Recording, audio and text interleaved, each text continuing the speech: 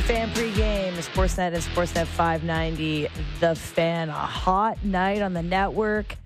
Less than a hot start from Alek Manoah in spring training today. Woo, we're going to go through all that.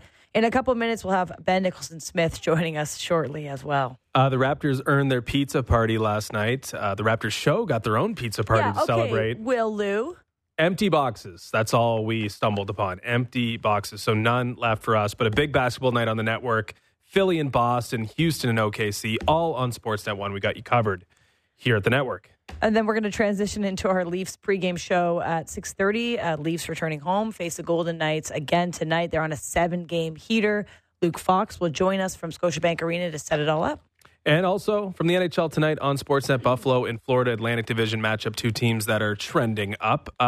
And best bets, of course, still to come. Is Buffalo trending up? Did I miss something? Buffalo's been playing better lately. I thought you were picking Buffalo tonight. I thought that's why. Is it their year? It's not their year. Maybe next year. It's the fake comeback. I wanted it to be their year, and I will see you next fall when I say it's their year again. All right, before we get to Ben, let's talk about Alek Manoah. So, hard to preface this because it is early. It is spring training. It is a delicate balance of, wow, I can't wait to see everybody in the best shape of their lives. Oh, my God, the sky is falling because Alek Manoah had a horrible outing. But after 38 pitches, he hit 3 batters. He walked 1. He got no strikeouts. He gave up 4 runs. He was pulled in the second inning, and only 17 of 38 of his pitches were in the zone. There's your context of today's appearance not in Dunedin, wherever the other guys play. Mm-hmm. Basically Dunedin. They're all neighbors. I don't know if we should be giving some grace, how we should discuss Alek Manoah, because if there's anybody that the leash is a lot shorter in terms of first appearances, it's got to be Alek Manoah. But as we mentioned, there is a lot of time to work through these things, but it's not an inspiring appearance for spring training for a guy that this whole year is about. Can he turn the corner? Who is Alek Manoah? What happened in the offseason? And this is what we get today. Yeah, especially when he's been advertised as something that was different, right? Mm-hmm. Compared to last year, at least what we saw and what reporters were saying about the cage sessions and how he was throwing to start spring training. They're like, oh, Alek Manoah looks different and it looks pretty good coming out of his hand and everything's really impressive. And then he goes out there on a game that, wasn't on Sportsnet, one of the few ones not on Sportsnet, right? Which may have been tactical if you're the Blue Jays as well. Kind of just get through this one? Well, you didn't get through this one without anyone noticing because Alek Manoah did what Alek Manoah did last summer, which was give you an outing that was just fraught with issue. And when you can throw 38 pitches, only 17 in the zone, there's no swing and miss, just as there was last year, no strikeouts, a walk, 3 hit batters. It looked like he was intentionally trying to hit those batters because it hit them in violent ways. I don't know if it was just, it was a tough I don't know watch. if it was the camera angle, but it hit those guys high and hard, and it's just okay, that's not control, and control is something Manoah needs control of, or it's going to be the same song and dance. Okay, so Alek Manoah gets an opportunity to talk briefly with the media after his short stint today at spring training. Let's just hear what Alek Manoah had to say about the experience and about his return to the mound in spring training. Definitely I think you try and go out there and win every pitch, and definitely, you kind of want to have, starts where everything doesn't feel the best now instead of having it when it matters, so, some of that inexpensive experience. Inexpensive experience is the phrasing from Alek Manoah. Let's talk to Ben Nicholson-Smith joining us, of course, from Sportsnet, the Letters podcast. Ben, what do you think of inexpensive experiences? What a phrasing. That is quite a phrasing. I'm not sure that it's one that I've heard that many times. Can you decipher it? Justin and I did this off the air, and we think it is saying that it didn't cost the Blue Jays because he had a poor outing, and it's, I guess, inexpensive because it didn't cost them anything. But again, that seems like it's galaxy braining it a little bit. It looks like you had a little time to think about it, which means, hey, maybe we're prepared to not have our stuff. I don't know. It is for a writer like yourself. I mean, it's a pretty good line, but I don't know how cute you want to get in these moments. Yeah, for sure. I guess I can get there that there's no cost, right? There's no cost to Alek Manoah struggling in some ways. I do think there's a positive, too, from what happened in his outing, where you do see the velocity 93 for the sinker, 93.7 for the four-seamer. That's a good building block. At the same time, you need more than velocity to get by in Major League Baseball. So he has a lot more steps to take, and we'll see if he can take them. But yeah, the outing, as you said there, Ailish, just running through those numbers, like it's not ideal, that's for sure. He still has some significant steps to go here. So I did mention too, like just talking about Alek Manoah this early on and it not being the most positive of experiences, whether they're inexpensive or not. To start this spring training is a bit delicate because we have high expectations for Alek Manoah. There is still time to turn this around. So when you're trying to weigh like how drastic this is, how Blue Jays fans should feel, how writers are going to have their leads into their stories, how much weight should we be putting into today's start? Well, I guess blanket statement, it's spring training. So as long as everyone's healthy, then that's like the most important thing.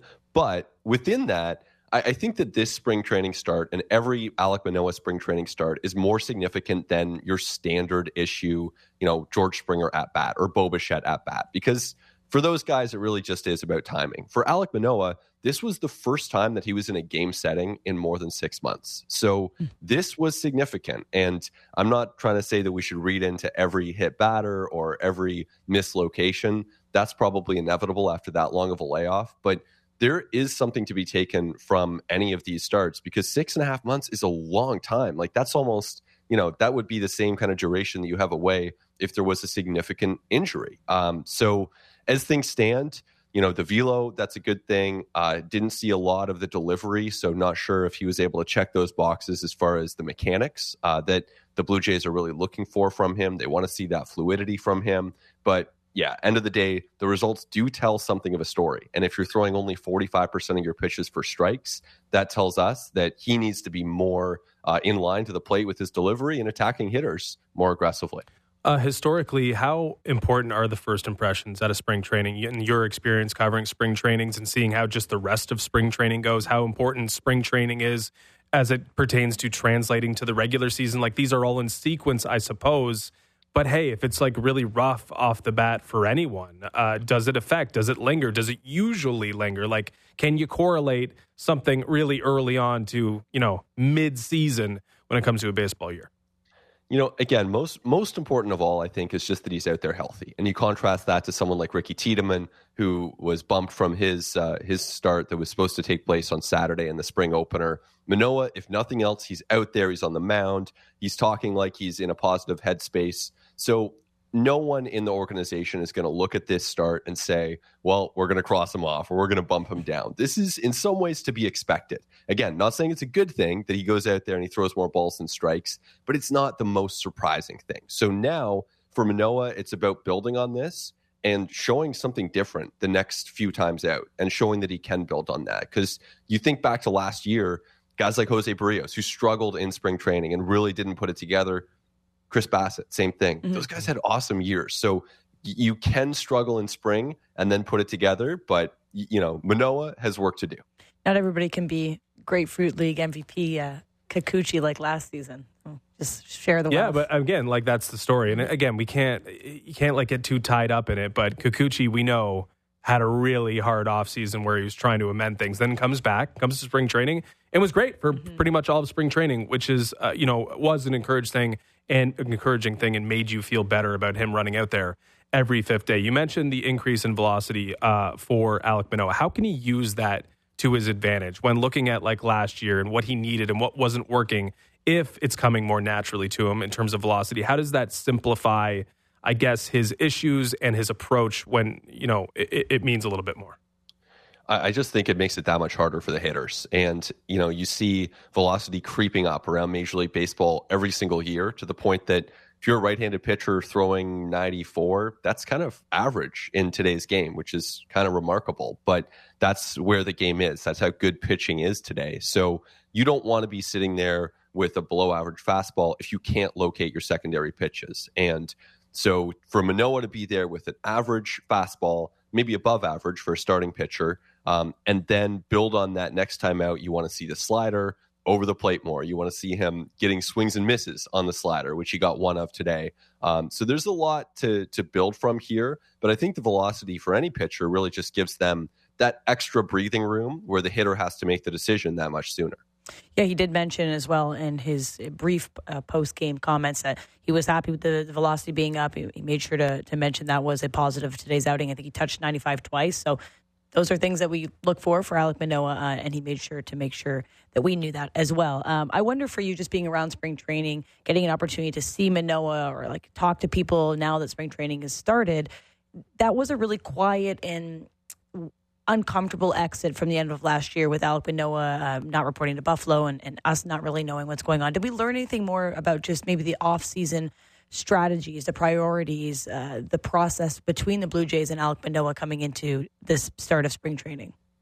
It seems to me like everyone's ready for a reset, and that can be a really good thing at this time of year. Now, we don't know where it's going to go, but I think that after everything that happened last year, it was frustrating. I mean, it put a tax on the pitching staff in June when Manoah first left the rotation, and they basically went with a 4-man rotation. They put a tax on coaches and team decision makers later in the season as they were trying to navigate this and figure out what was next. And of course, it wasn't an easy time for Manoah. So I think everyone's just eager to turn the page. And it seems like genuinely they're ready to look past everything that happened last year. And you kind of have to, because they need him, and they need the pitching staff of this team to be a real strength in 2024. I think it can be. I think even with Manoah's struggles today, you look around baseball, you're not going to find a lot of, perfect fifth starters, right? The Yankees have Clark Schmidt and the Red Sox have Tanner Houck, and you're not talking about aces in that spot. So it's important to remember that too. But Manoah is a really important player for this team, and I do think that they kind of reset things in the course of the offseason. We're chatting with Ben Nicholson-Smith of Sportsnet and At The Letters podcast. So Kikuchi had a really nice debut. I love Kikuchi. He's such a great guy. And he has a new pitch. So tell us about his offseason and what we might be looking forward to this season.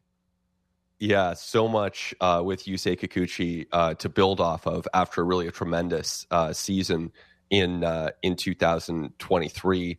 The Jays will, again, be relying on him in a big way.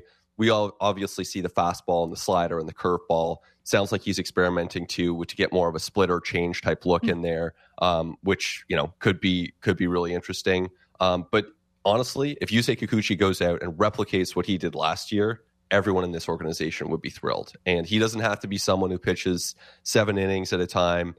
What he did last year is more than enough. And really, you could say that about 4 of the 5 members of this starting rotation, where if you get what you got from Gausman, Barrios, Bassett, and Yusei Kikuchi, you would be absolutely thrilled.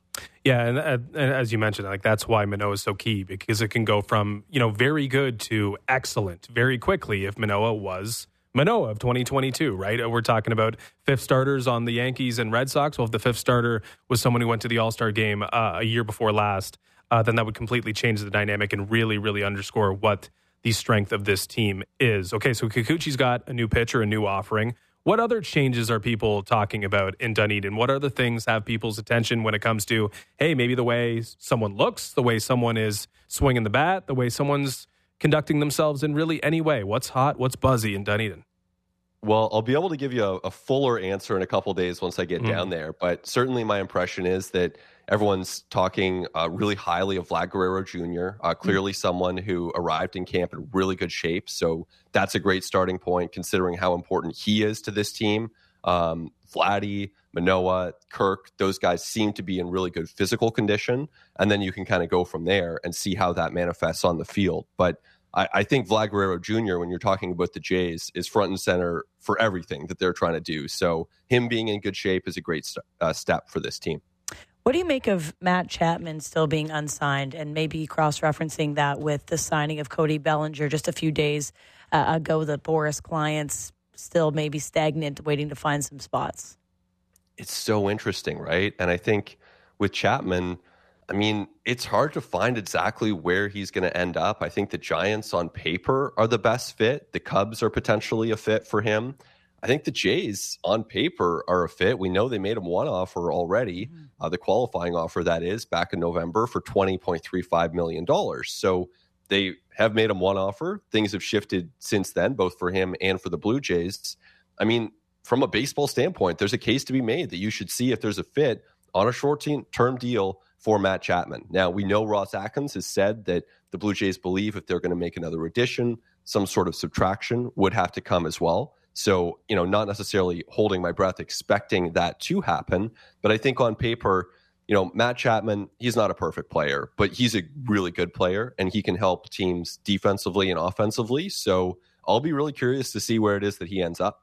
Yeah, I wonder if both the Blue Jays and Matt Chapman knew that this would be the reality right now on February 27th, that, maybe the offseason would look different for both parties, I suppose, and maybe a reunion wouldn't have been the craziest idea. Bo Bichette made some news on Blair and Barker, talked about Justin Turner. Justin Turner was signed a few weeks later, and Justin Turner acknowledged that. It seems like those two have some sort of kinship, at least in terms of the way that they look at the game. I know you're not in Dunedin yet, but do you expect these two to sort of be the beating heart in some ways of this team, or at least the thing that keeps everyone or tries to keep everyone on the straight and narrow? Yeah, I think they're so important to this team just because they're two of the players who can do a lot of things offensively and just be out there every single day, which in baseball kind of brings with it a sort of credibility if you're producing so consistently as Turner has for the last 10 years. I think there are others who could be in that group. You look at someone like George Springer, who historically has had a lot of success, and I'm sure the Jays would love to see him bringing an intensity to the field every single day this year. Vlad Guerrero Jr., you want to see him bringing that intensity and focus every single day. We know that Bo Bichette certainly is obsessed with trying to win and produce and be out there, as many players are on this ball club. So Turner fits that mold for sure. I think in baseball, there's no singular leader on most teams, and I don't look at this 24 Blue Jays team as a club that has one clear and singular leader. On the pitching staff, you could look to Barrios, you could look to Kevin Gausman and Chris Bassett. Those guys are all leaders in their own ways, but I think Bichette and Turner are part of that leadership group, and it's going to be important. I mean, to get that focus out of everyone every day this year, that's really important, because you look at last year, Vlad Jr. getting picked off second base with the season on the line, that's just one little thing, but the base running all season, the focus wasn't always there, and that can make a difference pitch to pitch. You get a few more outs, you get a few more at-bats. That can really swing things in a division that's going to be really close. Is it tricky? I mean, we talk about this all the time with the NBA and NHL trade deadlines. How can a veteran or a leader come in and assert themselves as a leader within that group or within a pre-existing structure? And I guess it's a little different. It's off-season. They're going to spend the entire year, including spring training, in there. But in your experience covering the Jays, like when a leader comes in and inserts themselves into something that is already pre-existing, is it seamless? Is it a bit of an issue? Is it, are there is there some sort of adversity they got to overcome to get there? Like, how easy is that in a clubhouse environment in baseball? I think in baseball, I don't think that a player can necessarily insert themselves into a situation or assert themselves and say, I'm going to be a leader. I just think that there's too much history in there. There are too many games and there are too many individual players for one person to come in and say, this is my team now. Here we go, boys. Like, let's go. I just don't think that functions. So I think that hearing Justin Turner talk about it, he had a really refreshing perspective. And I liked it when he was saying that he views it as he has to earn everyone's respect. Even the young players in that team, guys with way less service time than he has to earn their respect. And then, of course, he can do that. He's been around major league clubhouses and knows the ropes there. And so in time, he will earn that respect, but it's not something that he's going to demand of them on day one. All right, Ben, we appreciate all your time today. I think making us feel a little bit better about Alek Manoah's start, but still lots to come for spring training. Enjoy your trip down there. We'll definitely catch up with you soon. Sounds great. Thank you both. Thanks so much, Ben Nicholson-Smith of Sportsnet, and of course the At the Letters podcast. If you missed it just off the top of the show there, Manoah first starts in quite a while for the Toronto Blue Jays. Yanked after 38 pitches, hit 3 batters, walked none, no strikeouts, gave up 4 runs, pulled in the second inning. 17 of 38 pitches were in the zone. Mentioned that it was an inexpensive experience in the clip that we played, but the velo was up, only up to upwards to go now, hopefully, Just for deepening Manoah. the bruise on the ribs of a couple of the Detroit Tigers today. A couple of them might be icing later today. But as we said, this is, and Ben is very level-headed, and always love that about him. We could definitely be anxious, I think, or a little bit nervous when seeing the Alec Manoah's debut, something we've all been highly anticipating. It's been one of the stories of the offseason. He looked great when he showed up. He gets his first opportunity to prove that it's more than just walking the walk and talking the talk, and it doesn't go over well, right? But I'm putting a little bit of a pause on any concern index conversations yet because I want to see another start, of course. I think what's fair, though, is that it cancels out the equity he may have received by just coming to spring training with a good attitude and, better shape.